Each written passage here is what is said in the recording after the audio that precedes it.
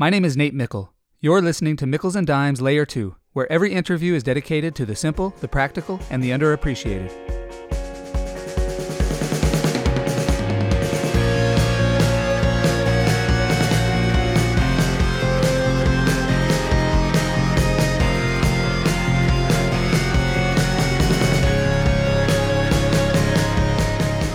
Greg Wrubell is a pro.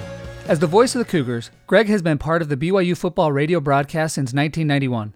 He has served as the play-by-play voice for BYU basketball since 1996, BYU football since 2001, BYU women's soccer since 2014, and BYU men's baseball since 2021. Aside from his incredible ability to seamlessly cover so many sports, often simultaneously, what truly separates Greg Wrubell in my mind is his preparation, his passion, and his perspicacity.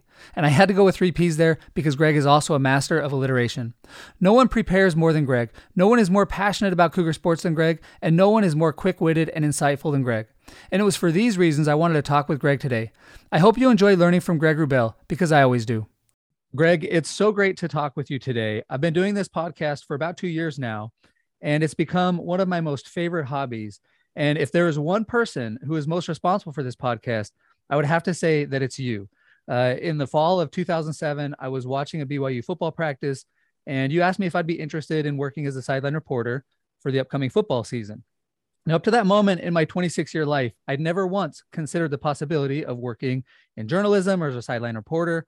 But in that 30 seconds, you explained what I'd be doing: go to the football games, be down on the sideline, interview coaches and players.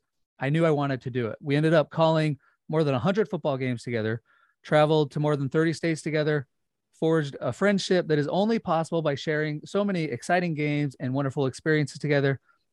And as I've said many times before, working with you and Mark was a life highlight for me. So thank you again, Greg, for giving me that opportunity, which has led me to this new hobby today. Well, I'm glad to have been able to, first of all, call the games in which you played and watch you as a player, and then to cross paths with you, as you said, at that practice after your playing days, and then strike up a friendship that started with that conversation that became a working relationship. And we got to enjoy you over 2 stints as our sideline reporter. And I'm never going to close the door, to something down the line, should the opportunity present itself. So I'm not sure how much longer I've got in this job. And you might have many more years than I do at this point in your current venture. So it may or may not work out that way, but I'm glad we had the time together we did on the air. I love that mindset, Greg, keeping the door open. If nothing else, I have done a few games on the road. For example, I met you in TCU once when I wasn't officially working for you, helped call a game that Jimmer was playing in. We did the one in Wisconsin that I wasn't officially working for you, but I happened to be in town. So Now with BYU coming to the Big 12, maybe, Allen Fieldhouse or at Booth Memorial, we can work something out. So you're definitely on the bench right now for sure. Yeah. Oh, I can't wait. Well, Greg, as you think back to your 30 plus year career as the voice of the Cougars, calling football, basketball, soccer, and baseball games, are there 2 to 3 simple, practical, underappreciated lessons you've learned that you'd most like to pass along to your kids and or future generations? The first one, Nate, would be something that is actually, it was a saying. It's a saying that I think was maybe incorrectly attributed to Shakespeare, but I think, having done some research, originates as an old Gaelic proverb that, in translated to Old English, as it turned out, reads, "Whate'er thou art, act well thy part." Whate'er thou art, act well thy part, which simply means whatever you're doing, do it well. And that was a big lesson for me throughout my life, really. But in terms of a professional application, I'll relate it this way. I was a student at BYU. And I was able to apply for successfully an internship at KSL Radio in Salt Lake City while I was going to school at BYU. And it was a sports internship because I wanted to be a sportscaster. At BYU, I did a number of different broadcasting jobs, but they were all with the end objective of ending up in the sports world. And I got an internship at KSL with the then sports director for KSL Radio, Chris Tunis, who was kind of a sports talk radio pioneer in the state of Utah, and the perfect person to learn from. And so I had this internship that lasted for a matter of months in the spring of 1989. And as internships do, they conclude with your school term. And so my school term ended, the internship ended. I went home to Canada, spent the summer there, and came back to BYU in the fall. And as I went back to start my senior year at BYU, KSL reached out to me and said that they had an opening in the news department as the weekend radio news anchor reporter, and would I be interested in applying for that job?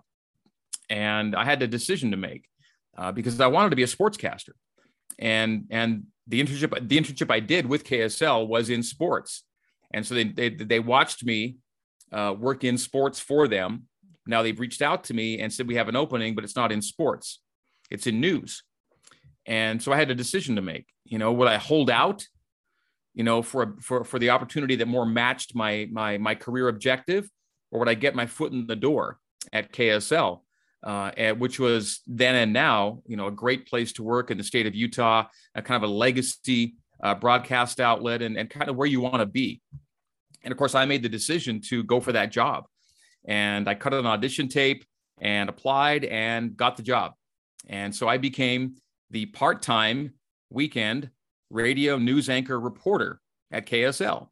I was not in sports. I was in news. And it was a demanding weekend. As I recall, it was a 12-hour shift on Saturdays, and I believe a 4-hour shift or 4 to 6 hour shift on Sundays. And of course, I was going to school Monday to Friday. So I was now, kind of busy 7 days a week with this job, this paying job now on the weekends. And it was in news. And it would be 3 years before a sports opening was available at KSL. And so for those 3 years, I kind of hammered away in the news world. And after about a year of being the weekend radio news anchor reporter part-time, I got a full-time job. In fact, I got a full-time job a few months later. I was still in school at BYU. Now I was working graveyards, overnights. So I went from being the part-time weekend radio news anchor reporter to they offered me a full-time job. But the caveat was it's 10 p.m. to 6 a.m. weeknights. Oh, wow. While I'm still in school. Wow. So my last semester at BYU as a student was done while going to classes in the morning and then working 10 p.m. to 6 a.m. overnights in Salt Lake City. I was taking the bus. I would take the bus to and from campus from Provo to Salt Lake to do this job. So, it's kind of grinding, we were a 1-car family. I just gotten married, but I was taking the bus all the time. I was a big proponent of public transit at that time.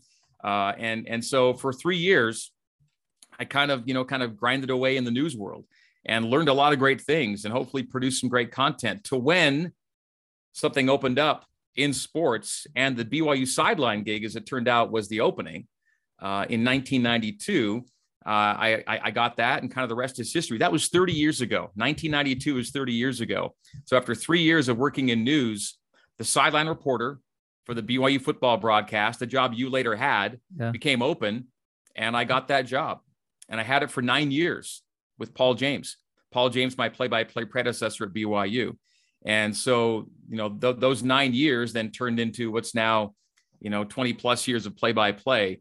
But it all started because I decided to get my foot in the door at KSL, whatever way I could, and then hopefully, work my way into a position that ultimately I got, and then more positions came along. But, circling back, whate'er thou art, act well thy part. Whatever you're doing, do it well, and hopefully it will turn into something that you want even more. I love this. You said you were kind of grinding and, there's so many journalists and aspiring sportscasters out there that look at you and say, you have the absolute best job in the world. I've known you for a long time and I never knew that story. It's so cool to see the lengths you were willing to go to, the price you paid to get your foot in the door. It reminds me a little bit of when you asked me to do the sideline reporting.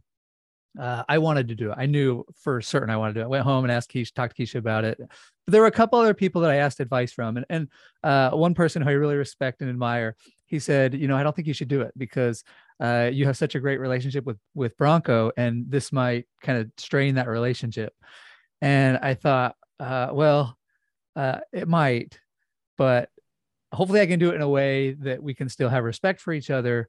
And it's just too good of an opportunity to pass up, to be able to go to the games and be involved. And just in hindsight, it was a little bit of this difficult decision at the time, but in hindsight, it was like so obviously the right decision to say yes and do it. And I imagine you at that moment thinking like, oh, do I really leave sports to go to news? In hindsight, it was clearly the right choice. Get in, learn, grind, and then more opportunities will open up as you do a good job.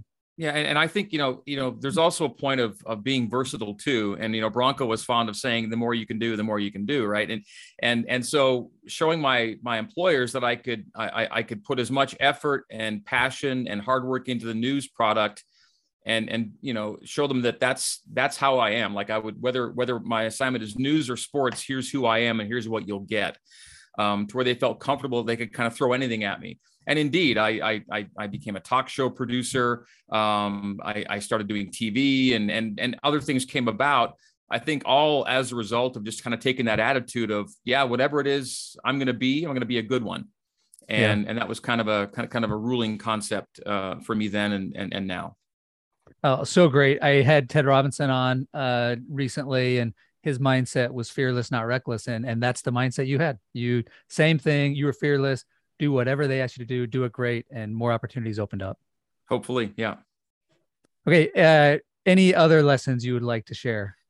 Yeah. And this one, I think I'm going to describe as be a student and a teacher. And you are, I think, an example of that in your current life. But be a student and a teacher means learn from people that are there to help you and teach you, and then pass along your knowledge to those who can learn from you.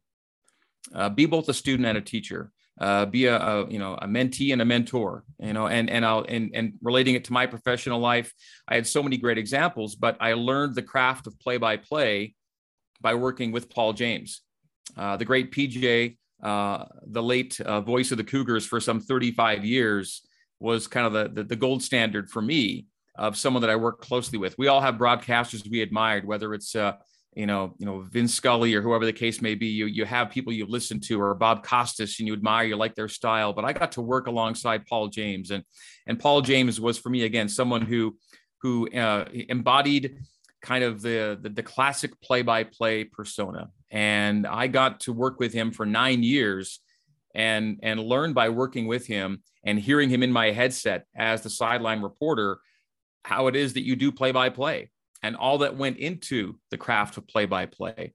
And so I viewed Paul as my most valuable mentor, because ultimately what I'm known for right now, more than anything is play-by-play, but I learned the craft from Paul. And I learned it in so many different ways, from minutia to kind of broad strokes things. But I was really a student in those years, those 9 years as his sideline guy. I was his student, and sometimes he was teaching me consciously. Most times he was teaching me without being aware of the instruction. Mm-hmm. And that was the thing. That was where I was learning by observation. But I'd be in hotel rooms with him on a Friday night as I went into conference with him to kind of plan our pregame show. And I'd see him working on his his yellow legal pad, writing out by hand the pregame script for the next day. And you'll know, because you worked with me, that I operate with a pregame script. And I learned that from Paul, because I know that Paul could do it, and I certainly could do it now. If I wanted to ad lib a 35 minute pregame show, I could do that, right? Yeah. I could handle that. But he liked to script it down. He liked to write word for word the things he was going to say the next day.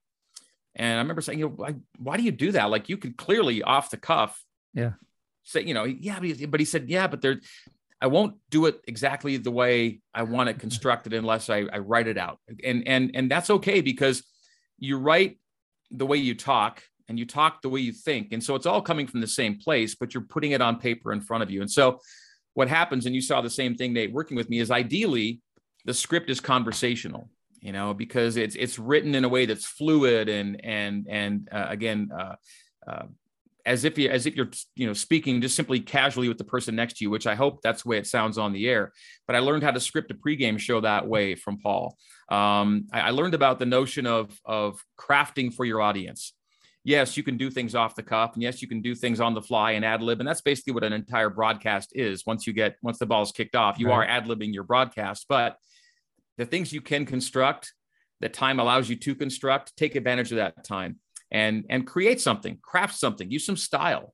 And you can do that best by putting those written words down on paper. So I would watch Paul do things like that and realize, oh, wow, there's a lot more to play-by-play than just calling the action.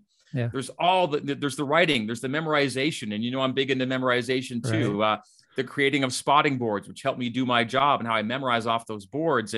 And so I was a student soaking up all this information, yet I still felt so inadequate when the time came to be the guy after Paul retired. And another small story that fits into this, before Paul retired in 2000 and I got the play-by-play gig in 2001, I had one cameo in 1996 as the football play-by-play announcer after Paul had some heart issues. And he had the heart trouble during a pregame show before BYU and Utah in 1996. He actually called the game having had a minor cardiac event in the pregame. The next day, they told him he had to have 6 bypasses. And so he was going in for surgery, and he would have to miss 1 to 2 months of play-by-play action. That's when I started filling in for Paul back in 1996. So I got that little bit of a taste of what it's like to be a play-by-play person in 1996 when Paul was on the bench due to heart trouble. And it was in those cameos that I learned that I'd already learned a lot. Oh, cool. I didn't think I knew how to do play-by-play until I was doing it. But yet once I was doing it, all those things I'd kind of soaked up from Paul started to evidence themselves. And because I had one prevailing thought when I was the sideline guy for those 9 years, and I'd have Paul in my headset and I was walking along the field, I kept telling myself, Nate, I could never do this. It's just too hard. How does he do it? How does he know the names and numbers? And I'm trying to catch up where the ball was, and he's already calling the touchdown. And I thought, wow, this is just so complex. In one way, I really wanted to do it. And in another way, I was like, I could never do it. Yeah. And yet there I was kind of thrown into it. After he had his heart issues, I had to be the fill-in for 1 to 2 months. And at those times, I had to prove to myself that I could actually do the job. And I'd already learned quite a bit by observing and being around Paul for those years. And then bringing it forward to the being a teacher part, I did spend a couple of years recently on campus with a class that I no longer teach, but I got to be a real teacher. But beyond that, whenever there's an elementary school student or a high school student or a college student who reaches out to me and wants to learn more about my job or job shadow me or hang out with me or talk with me, I try and always take that opportunity to say yes and find time because of how important it was to me to have a mentor. And so I was a student, and I try to be a teacher now in small ways, some larger ways. When somebody wants to learn some of the things I've learned, I want to share that knowledge too, and hopefully inspire somebody and get somebody on the path that I ended up on. So cool, Greg. So many things I want to say about this. And one of the coolest experiences for me was going behind the scenes as well and seeing how it worked. I had no idea you used a script until that first game I show up and there you are reading this script. And I had no idea you memorized the names and numbers of the 2 deep of every opponent for every football game, plus their stats. I had no idea there were spotting boards. So it was cool. It was so cool for me to get in behind the scenes. And you mentioned that script. I could off the cuff introduce you today, but I spent some time writing up a script to make sure I said everything I wanted to say. And hopefully it doesn't sound like I'm reading it, but I want to make sure I say all of the things just right. And when we get to the outro, part of it is scripted because there's already things I know I want to say. So that's cool that, this is coming from Paul James to you, to me. Back in the day, Paul was using the legal pad. And for my first few years, I was also using that same legal pad. Then, of course, laptops come into play. And of course, I type everything now. And another funny thing, kind of a side note, is I've never really truly learned how to type. Right. I've seen you. I've noticed. I'm still, I can do okay, but I've Yeah. not become a true typist. The people that can really look one way and type the other way and not look, that's not me yet. I'm still looking at the board. I'm fast at it. I'm really fast at it, but I'm not really, really, really good at it without making a lot of mistakes. And so one of the things I keep telling myself, I'll take one summer and like take a class somewhere and really become a true typist, because one of the things that I kid you not, one of the things I thought would hold me back in the business was the inability to be a true typist. I thought, oh no, I'm going to fall behind all my colleagues who know how to type so well. And I got better and I got faster, but I never really nailed it toward the point where like professional typists could do it. And so it's one of those things that remains unchecked on my to-do list. Well, that's so funny. We all have these kind of these mental blocks or whatever in our own lives. One of the things I wanted to touch on is this feeling of like, I could never do this. I've had that at multiple points in my life, thinking about, being a professor or as a church missionary, certainly a broadcast. There was a time like, I don't know if I could do this as well, but you get in and you learn how to do it. And if somebody else, anything somebody can learn is essentially something that somebody can learn. This idea, if somebody else can do it, you can probably do it as well. But I love this framing of you just have to learn how to do it. Well, I don't want to keep you too long. I want to be sensitive to your time, but do you have any other lessons you'd like to share before we wrap up?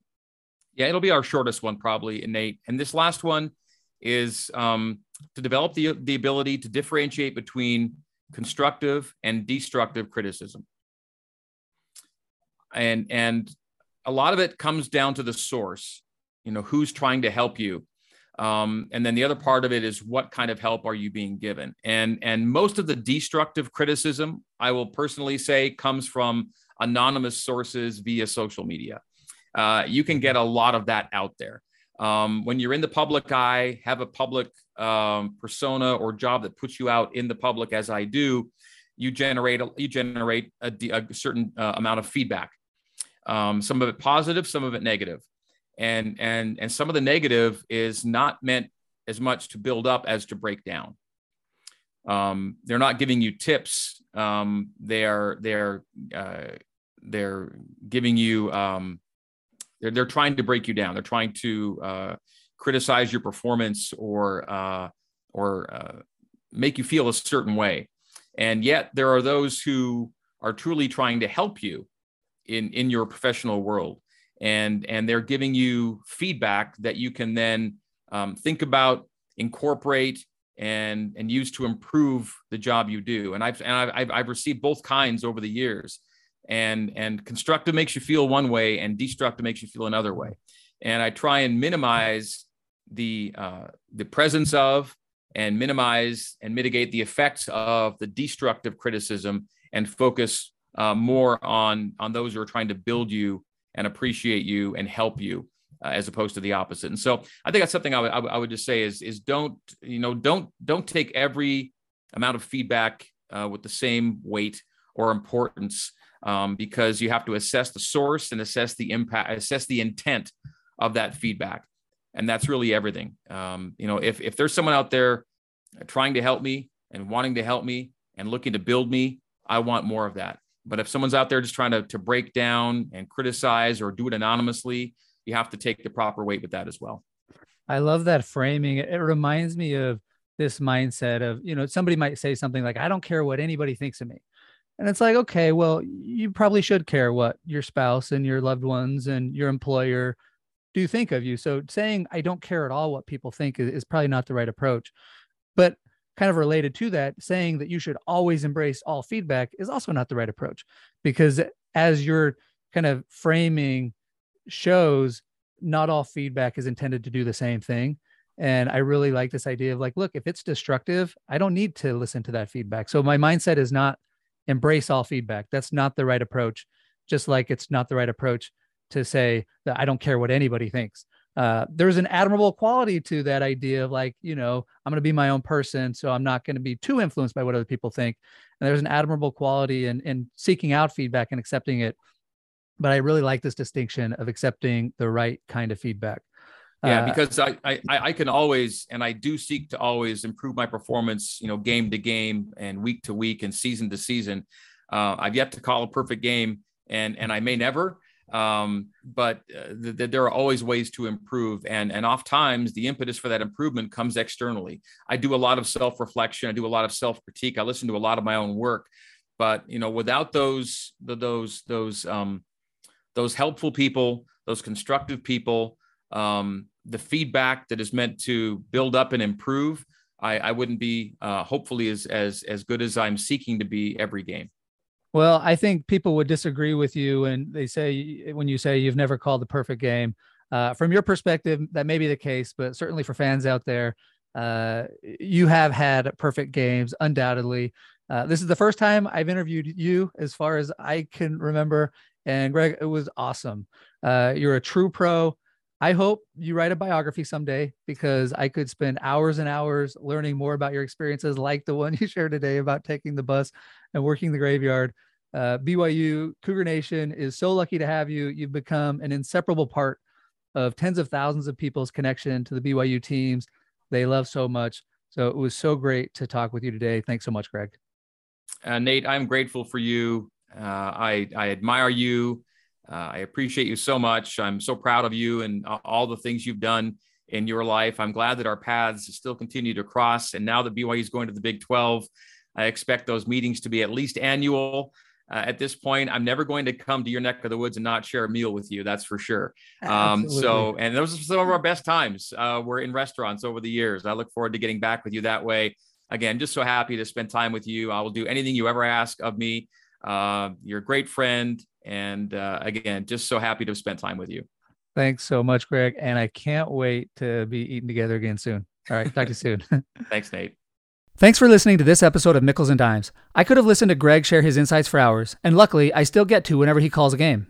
First, whate'er thou art, act well thy part. Greg wanted to be in sports, but got his foot in the door with regular news on the weekends, doing 12-hour shifts on Saturdays and 4 to 6-hour shifts on Sundays. Then he got the graveyard shift, working 10 p.m. to 6 a.m. weeknights, all while he was still in school. For 3 years, Greg grinded in the news world until an opportunity in sports opened up. But during those 3 years, Greg showed that he would put as much passion and effort into the news product as he would into sports, demonstrating the wisdom of Mendenhall's mantra, the more you can do, the more you can do. If we act well our part like Greg Wrubell, things will likely turn out pretty good for us. Second, learn from others, and then teach others. For 9 years, Greg learned the intricacies of play-by-play from Paul James, and even though Greg doubted his own ability to do play-by-play, once he was given the opportunity, he learned that he had already learned how to do the job successfully. If I ever doubt my own abilities, I'm going to remember that Greg Wrubell doubted his own abilities as well, and then I will shift my focus from doubting myself to learning from others, all the while generously sharing with others what I learn along the way. And finally, learn to differentiate the constructive feedback from the destructive feedback. If we ever do work in the public eye, we will likely generate both kinds of feedback, but we need to make sure we're weighting each kind of feedback appropriately. Greg seeks to minimize the presence and mitigate the effects of the destructive feedback, all while seeking out the constructive feedback. Greg shared the lessons that have helped him become an all-time successful broadcaster, a career spanning 4 different decades. But what I love about Greg's lessons is that they are also a recipe for success in life. By following his lessons, we drastically increase our odds of succeeding in our careers and in life. It's a simple idea. Please take it seriously.